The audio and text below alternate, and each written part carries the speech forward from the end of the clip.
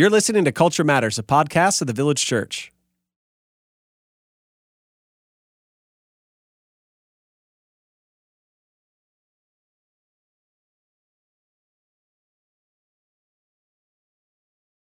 Hey, this is Adam Griffin, your host, and I'm here joined in studio with the recently vaccinated Adam Hawkins. Adam, how are you today? Feeling good, man. Good. Just immune to the flu in every way possible. Flu ain't got nothing on me. That's great news. And we also have in the studio with us today Chris and David. David is our producer. David, how are you? Doing well. Awesome. And Chris, who's normally behind the glass, pushing the buttons, our sound engineer. Chris, how you doing today, buddy? I'm doing excellent. Good. Well, on today's episode, we're going to talk about three cultural topics. We'll kind of bounce around a little bit, and we'll get kind of from the sillier end of what's going on in the world today all the way to some serious inner workings of Christendom. So we'll start talking about some awards for some crazy research that's going on right now, and we'll talk a little bit about some big hacks you may not have even heard of, but may affect your bank account one day, and we'll take that all the way to what is a gospel issue in today's culture. So I'm looking forward to this. Guys, you looking forward to it? Yes. Amen. Adam? So excited. Okay, good. All right, let's do it.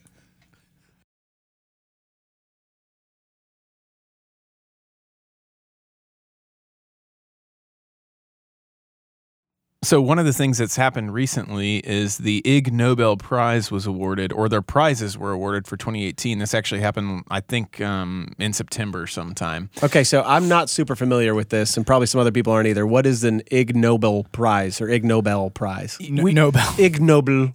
We should probably just look up a good and concise definition, but looking at what they're awarded for, I think it's sort of crazy research that people are doing. But it's real research. Wiki defines it as Okay. a parody of the Nobel Prize awarded every autumn to celebrate 10 unusual or trivial achievements in scientific research. That is a wonderful... Wikipedia, again, wins Coming the in internet. clutch. That's how I got out of college. Got out or did you graduate? Yeah. Okay, so these are it is. actual research projects Yeah, that they're people actual got research money, projects, got and funded for. They're unusual and trivial, and it's amazing that somebody is spending their time as a PhD somewhere in some institute, whether it's a college or some research institute, actually studying these things. And then they're not just studied, they're published. So these are published findings that people man. have. So I can't I'll wait to hear this. I want to read some of them that are appropriate for our religious listeners. So the first is the Medicine Prize. So again, it's given every year. It is a parody of the Nobel Prize, but these are real. This isn't. They're not fake. It's not They're made real. up. It's It's not not made a up. parody. And you're of listing the research. 2018 winners? I'm listing the 2018 winners, and so the first was a prize awarded for two researchers used roller coaster rides to try and hasten the passage of kidney stones. So they literally did research on. They put people with kidney stones on roller coasters and then saw if that made them pass kidney stones faster. And do they have like a really sad, no fun control group that's on the ground with kidney stones just watching? Yeah, they just have to watch. Yeah, they must have. They had to have. That's what I'm thinking in my mind. And I'm also wondering, how do you become a participant in these studies? Well, as somebody in the room, I'm not going to say who because of HIPAA, has had kidney stones. It wasn't me. But I'm Wasn't wondering, me. do they think... I've had lots of kidney stones. There, and so you volunteered it. Part of the Do you think a reason roller coaster would have helped? Yeah. Did Did you went to Six Flags? I think No. the better question would be, would it be worth the pain? That's what I'm trying to say. You're so What would that feel uncomfortable like? and you're in so much pain, and then somebody's like, get on a roller coaster. I think I would have Let's shake your insides See, out. Yeah. I don't see it that way. I feel like it's the opposite. It's a win-win. It's like you could pass the kidney stone and you could be distracted and by go it. have fun. That's a good point. But they don't pass it on the ride, right? It's just whether it would hasten it. They're not talking about they get Well- off and all these stones are left on the coaster. No. Who emptied their pockets full of pebbles? That would be incredible research. And that was literally published by the prestigious The Journal of American Osteopathic Association. I don't know. That sounds. Do we know their findings? Did they say they approved? I did. So let me just say this: I didn't take time to read all of this research. Okay, if this is somebody just- wants to go in and update us, they certainly can. Okay. And listeners, if you want, you can comment on our Facebook page and tell us what you think about these. Yeah. I would assume that it did work, though, It right? did- I actually isn't- think it did It work. says validation. Yeah. The actual... Right. There, I think, the Ig Nobel is just it's a weird thing to study. Yeah, Right? Sure. Yeah, but I do think I remember reading an article that said it does actually help. That's interesting. Well, there you go. Yeah. Six Okay. Flags. There's an Keep an eye out for anthropology Adam. prize. The researchers came out of Sweden, Romania, Denmark, Netherlands, Germany, Italy, Indonesia. And for these people, they collected evidence that in zoos, chimpanzees imitate humans about as often and about as well as humans imitate chimpanzees. Are you serious? Yes. So they're walking around doing human impressions. Yeah. And the people are walking around doing monkey impressions. Yeah. It's like very meta. It's like a black hole. You know when you look in, like, you put two mirrors up against Recursion. each other? Yes. It's like that, you know? With this one, I'm trying to figure out like why though. Like so the Why one, study it? yeah, like I the don't know. other one has some Comedy. like, makes sense, but why? Maybe like evolution, I'm gonna something connected with. I'm going to speculate that it was some primatologist who was bored and noticed monkeys in a zoo imitating people and apes, because these are for the primatologists They're tailless. out there. Yeah, Yes. they're tailless creatures. And they saw chimpanzees imitating humans and were like, "Oh, I can get published for this." You know, That was their idea. It's to Well, there's meet gotta be- their tenure quota or Yeah. something. You know? You got to get published. Finding their niche. Adam, what are some of the other ones? Okay, so biology prize. This also a lot interesting. of people here from Sweden representing. So Sweden, Colombia, They Germany, got a France, lot and of Germany. time on their hands. Way to go, Sweden. Isn't that IKEA. where the Nobel Prize is given in Sweden? Maybe I'm making that up. I was going to No, say it is a Scandinavian country. I think it's Sweden, but I'm not. So yeah, maybe Maybe there's they're something aiming going at on. these things. Mhm. Yeah. Keep So- going. Sweden. For demonstrating that wine experts can reliably identify by smell the presence of a single fly in a glass of wine. So That's crazy. somebody in biology, in the field of biology, decided to test whether sommeliers could detect a fly in wine just That- by But smell is the fly alone. on the surface, or can it be anywhere in the wine? I wonder. That's crazy. I don't know. That's crazy. I don't that believe it. That they say they could reliably, Yeah, reliably. not just like some occasionally identified a fly, but reliably could identify a fly. A sommelier really is kind of a fascinating thing. It's a weird thing that somebody can taste wine. There's something to me that tastes like the same all over the place, but their palate is so refined. They really can taste weird things. And Right. the ones that I know of, like, their job is also sort of like winning the lottery. They get to literally travel around the world and Right. like It's like sample wines for a restaurant. It's and super stuff. competitive, right? Yeah, I think it is. Yeah. I'm trying right now, but I can't. My They, like, palate's not refined You enough. just like drinking whole cups of flies, trying to figure out how are they doing this. figure It tastes the same. Yeah. There was a chemistry prize. Sometimes it's these prizes are awarded. What I love is like they confirm things that human beings have already known for like thousands of years. Oh, let's hear this. This one's great. For measuring the degree to which human saliva is a good cleaning agent for dirty surfaces. Now that is useful. Dude, moms have known that forever. Moms have always known its ability to clean dirty Like, surfaces. and it so- lays hair that's sticking up down. It's basically nature's cleaning product. This one, yeah, medical education. There's not a whole lot we want to say about it, but let's just say it's lessons learned from self-colonoscopy. Lessons learned from self-colonoscopy. I wonder if it was more of a memoir, like lessons learned, just sort of. It's a creative piece. Yeah, it's a real creative piece. Interesting. Iowa's writing program. Somebody was up there and decided to. There's a literature prize. Oh. For documenting that most people who use complicated products did not read the instruction manual. That's no surprise. That's not a surprise at all. Again, something everyone knows. They I can don't. attest to that. Yeah. What would deem something a complicated product? Toothbrush. I don't know. My guess is like Shoes. putting together IKEA furniture, yeah, know definitely. what I mean? IKEA Gosh, those are furniture. so complicated. and they just Yeah. go for Toys. it. Most people just go for it. They're like, hey, here's the products you're supposed to have. We'll give you half of those and some stick figures. Good luck. I remember the first time I heard like a human being close to me, not on TV, say tons of swear words was when we got a ping pong table for Christmas and my grandfather was trying to put it together outside. And it's because he wasn't reading the instructions. Yeah. So, Grandpa, if Lesson you're listening, learned. thank you for the lesson. Let me see. Nutrition prize. This one is really interesting for calculating that the caloric intake from a human cannibalism diet is significantly lower than the caloric intake from most other traditional meat diets. Oh. So if you're looking for a new Gross. diet out there, Don't try cannibalism. Well, you could, and it sounds weight. You'll definitely lose weight. And we have time for one more. You want to do one more? Here's a good one. This was This is the Ig Nobel Peace Prize for measuring the frequency, motivation, and effects of shouting and cursing while driving an automobile. That one was really. That was probably too. not very hard to find. Let participants. me just give you the last one. It's for the Ig Nobel Prize in Economics, and it's for investigating whether it is effective for employees to use voodoo dolls to retaliate against abusive bosses. Whether it's effective. Whether it's effective or not.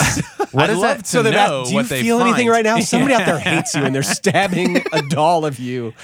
Oh, do you feel anything? Yeah. I don't understand the tie to economics. Is that what you said? The economics? Yeah, that's a good point. Economics. Maybe I'm just not some sure. anything happening in the market. I don't know. Yeah, in the marketplace. I don't know. Be honest. Do you have any voodoo dolls of anybody in the room? And if so, have you seen anything efficacious come from stabbing them? I don't have any. Okay, I'll get you some. It's comforting. And I think it might not work. Yeah, there's a good chance. Yeah. But somebody out there paid for that research. That's what's shocking to me. Yeah. That's the economic side of it. Does Look how much anybody we else's wasted. feet feel like they're on fire right now?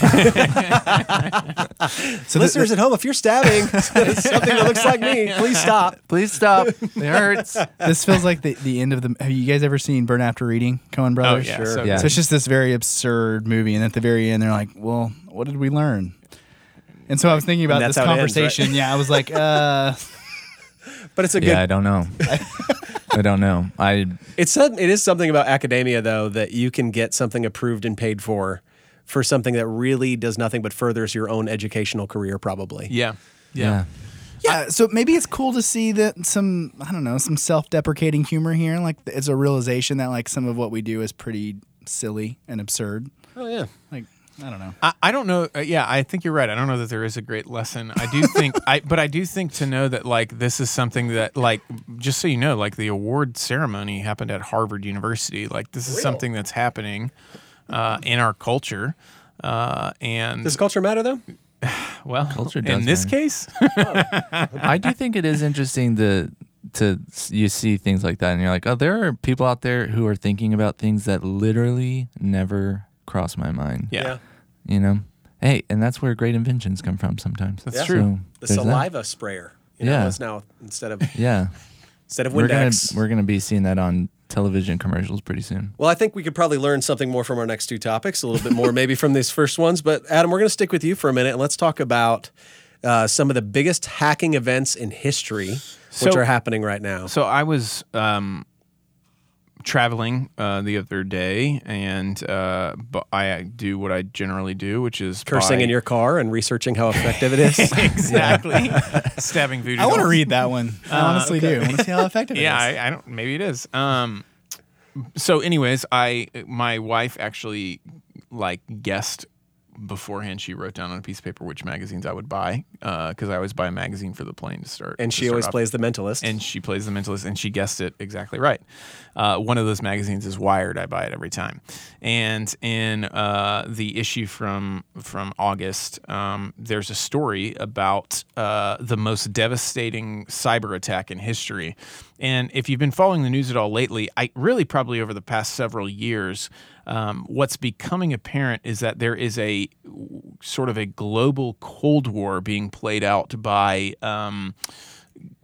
large governmental institutions sort of against each Digitally, other. though. Digitally. It's a Right? digital Cold War, basically, that's happening. That includes the NSA here or whatever arm of our stuff. That's obviously happening in Russia and it's happening in China a lot. During the sort of worst days of the Syrian encounter, I don't know if you remember, there was like Syrian hackers doing a lot of work, hacking, trying to disrupt banking industries and all kinds of things. And so I think a lot of times we hear about it from this, it's either the lone hacker, anonymous, or somebody sort of out there trying to disrupt like whatever, institutions as vigilantes or something. Yeah. But to recognize that this is happening on the world stage by our governments, the most powerful governments in the world, is really dangerous. And what you see here, what this article is about a hack that happened. I think in the last year. It happened in June 27 of 2017. Basically, the NSA developed a hack that was really dangerous. It got released into the stream. Into the internet somewhere. I don't know. Russian hackers basically grabbed that, modified it, and then the Ukraine has sort of become a battleground where lots of this stuff is happening. So they because things can't be tied back to them? Yes, basically in destabilized countries or Right. destabilized areas right now, that's where the war is being fought. Sort of like the Cold War back in the day. It Right. was these proxy wars that were Cuba sort of and stuff happening. like Yeah. that. Right. And so now you have these same proxy wars happening in different areas. Through a series of unfortunate events, basically what ended up happening is this hack ended up infecting the major ports all around the world. This big company, it's called Maersk. I don't know how to pronounce it. They own 1/5 of all shipping in the world, and it literally shut down the world's ports for 2 or 3 weeks. Yeah, those big shipping containers are all Maersk. That's right. And so all over the world, things shut down. Wait, this happened in 2017? It cost billions of dollars. And none of us heard about it? Barely anybody hears about it. I've never heard But about it. I heard about Merck, our big pharmaceutical company Right. that's here, that they were infected. It cost them upwards of $800 million. Wow. All these giant companies were infected. It basically shut down their computers, and it infected all their computers and wiped their data. So the problem was that even their backups, so it even infected Wow. their backups were wiped. So they couldn't go back and get these old, their old backup tapes and use them or whatever they're using these So days. it's just like mass chaos. It's mass chaos. But what they were saying was, look, if this could happen by basically what it accidentally leaked into the ether, it was attacking like a Ukrainian banking system, but because there were accounts in that Ukrainian banking system that were connected to these other companies, it went out into the world on a wider scale. And basically what they're saying is it did billions of dollars in damage, but what if it did something like infect our big banking institutions? What if you literally couldn't buy anything for a couple weeks because all of our accounts were wiped? Yeah. All of our bank Everything's accounts digital. are wiped. You can't get money out of ATMs, so cash isn't an option. Your checking can't be verified. Like, what would happen to the world? And what they were saying is we're way more vulnerable than you think we are. And in a sense, our biggest governments are sort of maybe like they were during the Cold War, being very, very careless with what amounts to not a true nuclear weapon, but something that could ruin the world if they're not careful. Wow. So in the 60s, you have logical governments, reasonable people with their hands sitting over a button ready to destroy the world. Right. We now have reasonable governments who are attacking each other, and there are bystanders who are losing tons of money and disrupting streams of commerce and everything else. Who knows what the effects could be? And you have these same governments who are playing fast and loose And with these instead of kind brilliant Is this the- scientists, they're like 17-year-olds Yeah, on right. their laptop. Exactly. Right. Yeah. Is this Yeah. the same thing as the big Facebook hack and all that stuff that's going on? I'm not sure. Okay. You know, it's I don't a lot know of if that one times. was Russian, but I guess we're not talking specifically about Russian. A lot of times forensically, they don't even know what's going on until there's like forensic work done to find out, oh, well, this is where it And it's happened. long This is after where the it came. fact. It's after the fact. Right. There was the one that we did that hacked a bunch, that laid dormant inside all those Iranian nuclear power plants and nuclear facilities. We basically hacked Iran. That's where Russia got a lot of these hacks, got some of Really? our tools from. So, yeah, I mean, it's really interesting when you start seeing the landscape. And one of the things that struck me, that might be helpful for our conversation here is not to like scare people, right? Oh man, the world's ending or something like I that. actually just texted Helen, told her to pull all our money out Yeah, of the bank. exactly. And I Hide it actually under just a- texted my wife to go rob Helen. So. Yeah. Okay. Good. It's starting. It's not Cascading. that, but it's to go. It's to think. What these attacks have been happening more and more. Russia's a big player in those. China as well. We are as well. And you start to think to yourself, the things that are hitting our news cycle serve so much as distractions to big problems that are going on in the world. And so you think about election cycles coming up, you think about all these things. The things they're going to be talking about are, do you like this person or do you not like this person? Barely any policy even gets talked about. How are their Republican bona fides? How are their Democratic bona fides? what really is the stakes are super high when it comes to stuff like this going on, and us holding our own governments accountable and asking our government to hold other governments accountable. You know what I mean? So then what does the Christian do in a world where this could easily become like a sky is falling moment where you're like, oh, I don't want to enter into culture. I don't want to be a part of it. Or I think the more common hacks that we hear about are more like the issues are around my privacy, not just around my money. But what if somebody else gets my information? And what if somebody steals my identity? What does the Christian need to respond to these things? Is it just, oh, that's interesting, there's a Cold War out there? Or are you saying this is going to have personal ramifications that a church leader needs to enter into or that a Christian needs to consider? I think first and foremost, this is more of a posture, but I mean, the response for a Christian is not to respond in fear. I mean, you want to hear this information, use wisdom, make good and smart decisions. But like as Christians, and this goes to the whole political climate right now, you can just see on social media someone who doesn't have an identity and sort of their personhood isn't wrapped up in a religion, specifically Christianity. It's wrapped up in things like this, and so like. This midterm election means everything. People's lives are at stake. Like that's literally how they see it. And you understand why there's so much animosity, why there's so much fear. Same thing goes, with the whole Supreme Court justice situation. There's so much at stake for people. But as Christians, you see a situation like this and it's weighty. The fact that this is happening and we're not even talking about it and that it could really affect our lives is weighty, and we want to be prepared. But it's like we're people of hope.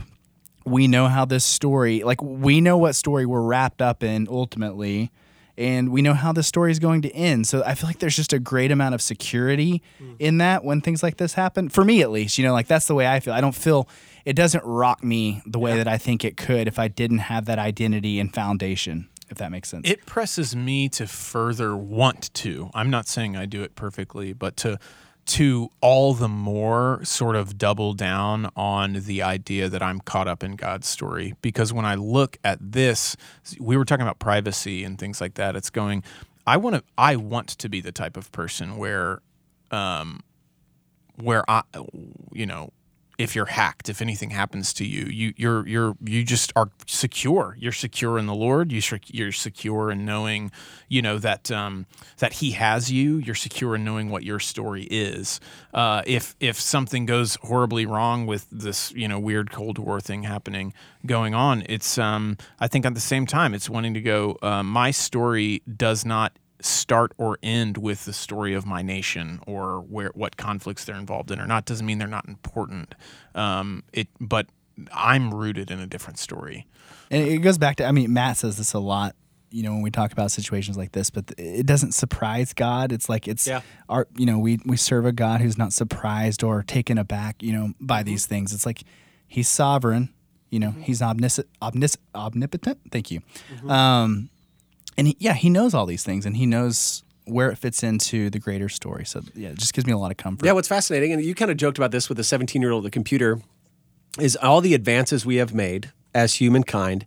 Again, humankind will always find a way to manipulate it for selfish gain, whether it's my nation wins this or I love this, or in mischief, I love to see other people scramble. I think it's more evidence of a broken world that needs a savior. And whether it's one smart 17-year-old that figures out I can take down a whole system if I just do this or click this, or if it's a nation that says we can really win this or affect their election or affect the path of their country or this war if we learn how to digitally battle these things out. I think it's a new world. It's a little bit interesting, but in some ways, it's the same old world we've always had. People find new ways to flex new technologies to do the same old stuff, serve themselves. But I think there's something, I will say, there's something different. Yes, that's true, but also nuanced. There's something different about the what we're inhabiting now, the world we inhabit now. I think there is something to be said about technology and how quickly technology has sped up even in our own lifetime, that the wars that are happening now aren't even fought by flesh and blood, but fought in this digital, in this. I thought you were going to say by like powers and principalities of this dark world. No, I was going to say in this digital realm, in this digital sphere. Yeah. Look, here's you want to know reality. Like when the Roman Empire was defeated, and there was a darkness that fell across the land. You can make arguments about this. The only institution that held was the church, right? That's who came out and provided sort of a stability in those times. That's why you saw in Europe, across so much of the European landscape, during the Dark Ages or whatever you want to call it, you saw the church actually rise in power. They were the only institution really left standing that was global in a sense. Not global is the wrong term, but that was at least European, continental, in scope. So very big things can happen in the world, right? Very troubling things can happen in the world. Times do change. Technology and times don't change, like you're saying. There are new sort of powers that are fighting here in this world, but I don't think our answer changes. I think that's what we're trying to say. Yeah. It's because of the rapid change of technology, it sort of gets at all the more the need to be rooted to something that's unchanging and is timeless and is not, it's not affected by any of these things. That helps us kind of segue to our last topic then, because I think hacking is one of those issues where people might say, well, why don't you guys just stick to a little bit more like, you guys, we are none of us in here experts in hacking, right? Maybe you are. You read Wired magazine on every traveling trip, apparently. But I watch Mr. Robot. Oh, well, that qualifies. I travel like once a year, so okay. I read like one issue of Wired a year. Side note, by the way, I know that you're trying to transition. No, this it's right good. Now. Let's side note Mr. Robot is a very good commentary on this particular discussion. Yeah. It sounds. I maybe didn't think about this, but they are taking a lot of these sort of storylines and running with them in a show. I just haven't maybe made that connection. What is Mr. Robot? Mr. Robot's the story of a hacker. And he's my imaginary friend. Yeah, and that's actually a really hard show to sum up. But it's about a hacker. But there are a lot of world events and things on the line because of hacking, and you see a whole government shift and change because of hacking. So that's why I say it's very connected to some of this. And I haven't watched the latest season, so I don't. Okay. I'm not Here, let my friend Mr. Robot explain. Quiet, David. He's a guy. Well, we wanted to conclude today's episode, if we could, by talking a little bit about what is and what is not a gospel issue. So we just talked about hacking as if it was an issue for Christians to enter into, but let's talk a little bit more big picture, not as specific, but are there things that we would say, hey, since we're all about the gospel, we don't need to waste time talking about this, or since we're all the gospel, all these things are under our purview? Yeah, and I brought this one to the table just real quick. Yeah. I don't want to get into the nitty-gritty of who's saying what, but there is definitely within evangelicalism right now, there's somewhat of a split on this issue, whether or not the church should see social issues, take them seriously, be involved. I mean, we've had this conversation over time in the church, throughout history, but it's top of mind right now. Yeah. And there have been things written, people arguing, there's a lot of this going on, trying to define what a gospel issue is and how the gospel relates to social issues like race, politics, things like that. For some people who may not be aware, definitely not me. What are you saying when you say, is this a gospel issue? Well, I mean, I'll go back and just say, thinking of hacking, Christians shouldn't just care about things that are clearly Christian, right? When this whole podcast is about thinking about culture, I think this question's a bit different than saying, is hacking a gospel issue? Mm-hmm. Saying, should Christians care about something, I think is a different question than saying, what's the gospel and what's not the gospel, and what's a gospel issue. So you're asking specifically not what should Christians care about, you're asking what is a gospel issue. Right. What are we saying when we say, is this a gospel issue? Which is what I think we're trying to kind of answer and discuss today. Yeah. I'm saying broadly, not hey, is this or is this not a gospel issue? When we're saying, what do you mean when you a ask gospel issue sounds like Christianese to me. Yeah, I think so I would say what I'm hearing, and you guys can correct this, what I'm hearing is there's sort of two arguments happening right now, and both sides seem to be talking past each other. Mm-hmm. One side, in a sense, seems to be saying, gospel issues are those primary issues of the faith that have to deal with the gospel, which is the good news that Jesus came to live a perfect life, die the death I deserve, be resurrected, and that's a hope that I can enter into. All the things you would find in the Apostles' Creed. The Apostles' Creed. It is a gospel issue is literally would be something that deals with that story of the gospel. So if I came in and said something like, man, this church out there is denying the divinity of Jesus, that would be a gospel issue. Right. Man, those guys are saying that, this church or these people wrote a blog that denies the resurrection of Christ, or that says something bizarre about the resurrection or something like that. It'd be like, oh, that's a gospel issue. That's an issue on which if we disagree, there's serious ramifications. And there's no debate, really. There's no debate. Not within really. this circle anyway right Yeah, now. yeah. Everyone would agree that those are gospel issues. There's Close-handed another issues, side that yeah. seems to be saying, when they use the term gospel issue, it seems that they're more talking about the idea of if you believe the gospel, the outworking of your life will be such that it demonstrates something.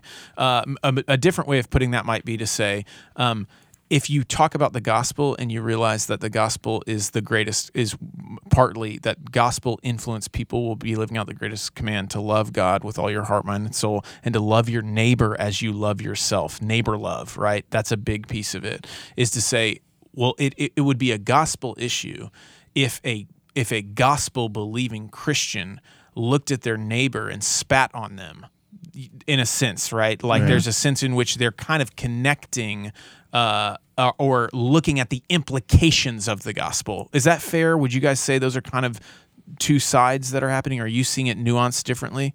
Does that make sense to you, Chris? Yeah, I mean, it makes sense to me. Yeah. I just wanted, for clarity's sake, to say, like, what are we talking about when we say, is this a gospel issue? You know? I think that's the debate that's happening. That's the debate, and I think we're trying to talk about what we haven't gotten there yet, really, but what we believe. I guess you were kind of getting there just now. I was trying to set up the debate to say But this is why it's even a disagreement. Yeah. Right. We want to talk about, I think, where we would land in terms of labeling something a gospel issue. A gospel issue versus like a social justice issue. Yeah, Yes. something separate.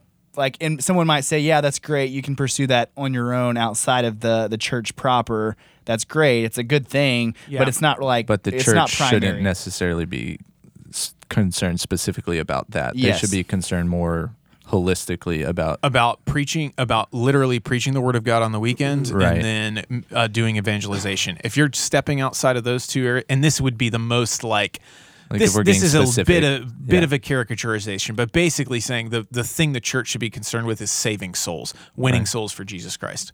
And if you're not doing that, then you're focusing on something outside of a gospel and issue. anyone who follows the Village, and then now you have Eastside Community Church, which Adam represents here. Our cards are already on the table. People know kind of where we land on this. That we're a church that has talked about racial harmony. We've talked about abortion, even though that's an interesting little topic in the midst of this, because that's always the exception. I feel like for most people is like everyone would say that's a gospel issue. But anyway, that's side note. So our cards are on the table there, so everyone kind of knows where we land. I'm curious to hear this from Adam's perspective, because Sure. you just planted a church. Yeah. The hard launches will have already happened when this podcast Yeah, but airs, it's right? about to happen for me. Yeah. So how have you thought about this? Like, you're starting a church and you're thinking about social issues, even like local social issues in regard to immigration, race. How do you decide if something is of biblical importance or a gospel issue? I think two things that pop immediately in my mind is what if they're not? Like what if the opposite is true? What if none of these issues are gospel issues? Would I be okay saying like I am all about the gospel and taking no action or saying I have nothing to do with these things going on? No, I don't think any church or any Christian could say it's not a gospel issue, so I completely remove myself from activity. The verse that comes to mind for me is when Paul is talking in Galatians about rebuking Peter, because when people of a certain race are together, he's hanging out with them, then the Jews come along, and then he feels awkward about hanging out. So he stops hanging out with them, hangs out just with the Jews. What Paul says is, I rebuked him because the way he was operating was not in step with the truth of the gospel. So what Paul is saying there is that there is something to do that is in step with the gospel, and it looks like being friends with all peoples and understanding that the gospel is for all people. And then there's something out of step when you exclude yourself, when you express prejudice, when you are partial to certain groups of people over others. And that's exactly the discussion that a lot of people are having right now. Like, hey, churches, some people think the churches are not saying enough, and some people say it's saying too much. For me, what I've told our people as we've gotten ready to launch is there will always probably be someone who's frustrated with me because I haven't talked about something that's in the local or national news, and our church should be talking about it. And there's somebody else in our church who's going, why do you keep talking about these issues that are in the local and national news? And the truth is, we'll have to pick and choose what we talk about as a church altogether, because my job is to shepherd them through things. Now, my primary job is to shepherd people to the truth of the gospel of Jesus Christ, which means that we'll have to help them navigate the culture that we exist in, which means we cannot stand passively by when injustice is happening around us. We have to be active in it. So a common argument, I guess, I've heard is like, hey, you should be preaching the gospel and only the gospel, and if you're preaching anything other than that, then it's, heresy or whatever. So what you're saying is, yes, you should primarily be concerned about preaching the gospel, but it's also your job to not necessarily assume that your congregation is going to make all the inferences that they should, to say like, I should be stepping into this, or I should be doing this because the gospel says this. You're saying, yes, the gospel says this, and here's how it plays out in your life. Is that kind of what you're saying? Yeah, I'm saying if you limit the gospel to just the story of Jesus' life, death, and resurrection, say all I can do is mention that process which redeemed people, Right. I'm saying you're missing an aspect of the gospel, which is that it transforms lives that exist today. And this is through what it that, and through the transforms. power of that resurrection. And I would even take it further than that. I think a lot of this comes down to how we define the gospel. And I think that, someone's not going to see something like racial injustice as a gospel issue if they think the gospel is merely Jesus saving them from their sins. It is Jesus saving them from their sins, but I think a healthy view of the gospel is big picture, which includes the what you could maybe, I don't like to say like the smaller picture, which is Jesus saving us from our sins, but to say that it's God reconciling all of creation back to himself through the life, death, and resurrection of Jesus Christ. And then, you get the end of that story, which is Jesus coming back again, all tribes, tongues, and nations, living, people represented from all tribes, tongues, and nations, worshiping God for eternity. So if that's what the gospel is, then to me, anything that anything that sort of opposes that, or stands in contradiction to that storyline, that narrative that I just explained, is a gospel issue. Because it's like, that makes racial injustice really easy. It's like, well, God loves the nations. Like that's the gospel is that it's God reconciling the nations back to himself. That's the end thing that we're kind of headed toward, is, all to be fair to the other side, though, I think what I've heard said is something like, but when you make everything a gospel issue, nothing's a gospel issue. In other words, like things that seem sort of political, it feels like the church is stepping into very political waters sometimes. As if we're taking a position and saying it's the gospel. So it's more about, in the way I've heard it, to try to give a more balanced view, because I totally agree with you guys, by the way, but to present the view I've heard that's a little less like extreme maybe, is the one that just says,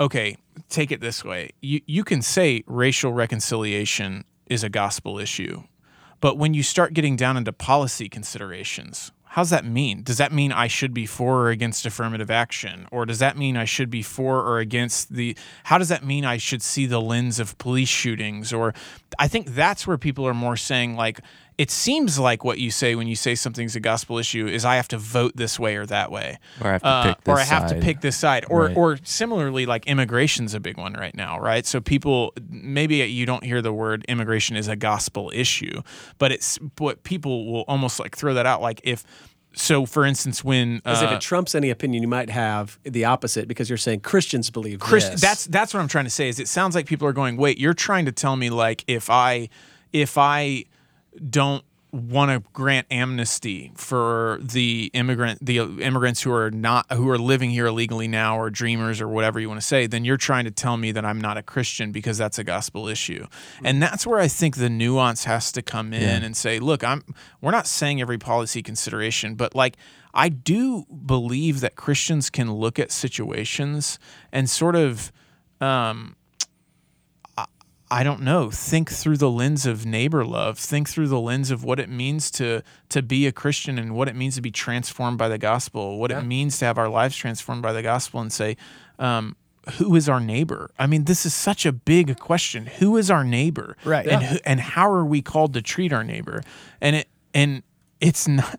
It simplifies things a little bit. I don't think it means that everybody lands in the same space when it comes to very clear policy considerations, but I do think it means that some things come off the table. I think absolutely. And I think the Some church things is come doing off its the best work when it's helping people understand how the Bible connects to this issue, Yes. and not getting into all of the policies. Sometimes you may have have to use wisdom and maybe talk about something like very specific that's happened locally or globally. Yeah. But I feel like we're doing our best work when we're giving people the biblical intuitions to then take that information that through Bible literacy, and then applying it to topics. But I think you do really get into good. dicey territory if you're spending all of your time in sort of the current event, because man, those things change all the time. It takes tons of research to even wrap your head around a policy or thing that's happened. But that's what I mean when I say if the opposite is true, if all that unites us is that we believe that Jesus Christ died and resurrected, and then any other policy is okay, and you say the gospel doesn't affect any policy decision, I think that's also not true. Well, what you're saying then is that God doesn't care about justice, at least Right. justice on this earth. Or And that that's God why I only don't- reconciles us to himself and doesn't have anything to do with interpersonal relationship, which is not true. That's where the arguments about social justice are really off-putting to me. One, the fallacy, the arguments from Genesis, like just because Mark said something. I might get something for this, but when I hear people appeal to like, oh, that's critical theory or that's something like this, I know automatically they've sort of moved into political territory in their own minds. So frankly, that part bothers me. The other part that bothers me though is this sort of attack on social justice, as if God doesn't like justice, and as if justice doesn't have some social aspects to it, right? People don't like. In other words, people don't like the language of social justice. Some of which because of its genesis. That's fine. And that's fine, but take it on its own terms and what it means. Like and that's why I think it's so important to sort of define terms. But if all we're saying is that the gospel will have an impact on issues of justice, and that those issues obviously have societal impact, then I don't it's hard for me to understand the controversy at that point. To me, the only controversy is if you get too caught up in some of those things, or you begin to disconnect it from the saving, atoning work of Jesus Christ. Yeah. But so long as you're always keeping it tethered to that, it feels it feels right. So I would say that's the only danger is if you get so distracted by something that you think that change and transformation can actually happen outside of the saving work of Christ. Then I think you're in trouble. But that's not what we're saying here. No, I don't God's concerned about the poor and widows. Right. I mean, after this very debate that you're talking about, when they go to the Jerusalem Council, James is like, Paul, all of that, but also you remember the poor. Yep. And there's this thing where I'm kind of going like, now again, policy consideration, I'm not saying I know what that means, but it should mean a Christian who walks around and goes, I have a lot of money, I don't care about the poor, is not being Christ. Obedient. And Christ says, or John says in 1 John, he says, to love Christ is to obey his commands. And so I feel like what's happening is like the whole picture is being fragmented somehow. It's like, I'm just going to take what you're saying, I'm just going to take this one piece. And on the other side, it's fragmented. I'm just going to take this one piece. In some sense, it seems like a recapitulation of like liberation theology or the social theology stuff that was happening in the 60s. And it's like, I don't know that's what it's trying. It feels like that's where the debate is being forced, but it doesn't have to be. Right. Yeah. I mean, that's what people are being accused of. I just feel like that's not happening. All the men and women, the leaders that I follow who are speaking up on social issues are not divorcing those social issues from the saving, gospel. atoning work of Jesus Christ. It's just because the love of my neighbor is rooted in the love of my God, right? So because I love God with all my heart, soul, and mind, I love my neighbor as myself. Those are the two commands that Christ said. These are the greatest things. Everything hinges on this. You love your God And the next one, which makes sense based on the first one, you'll love your neighbor, who is the image of God. Whether they are unbelieving, enemy of God, whatever, or whether they are your brother or sister, we find a way to say, what does neighborly love look like? Yeah. Well, that was a fun 3 topics. I feel like we went from the most silly topics we've ever had all the way to some of the serious, we're going to get emails topics. So I hope that you guys enjoyed listening. I certainly enjoyed talking about it. Chris, final thoughts? I don't have an email, so don't bother. Thank you.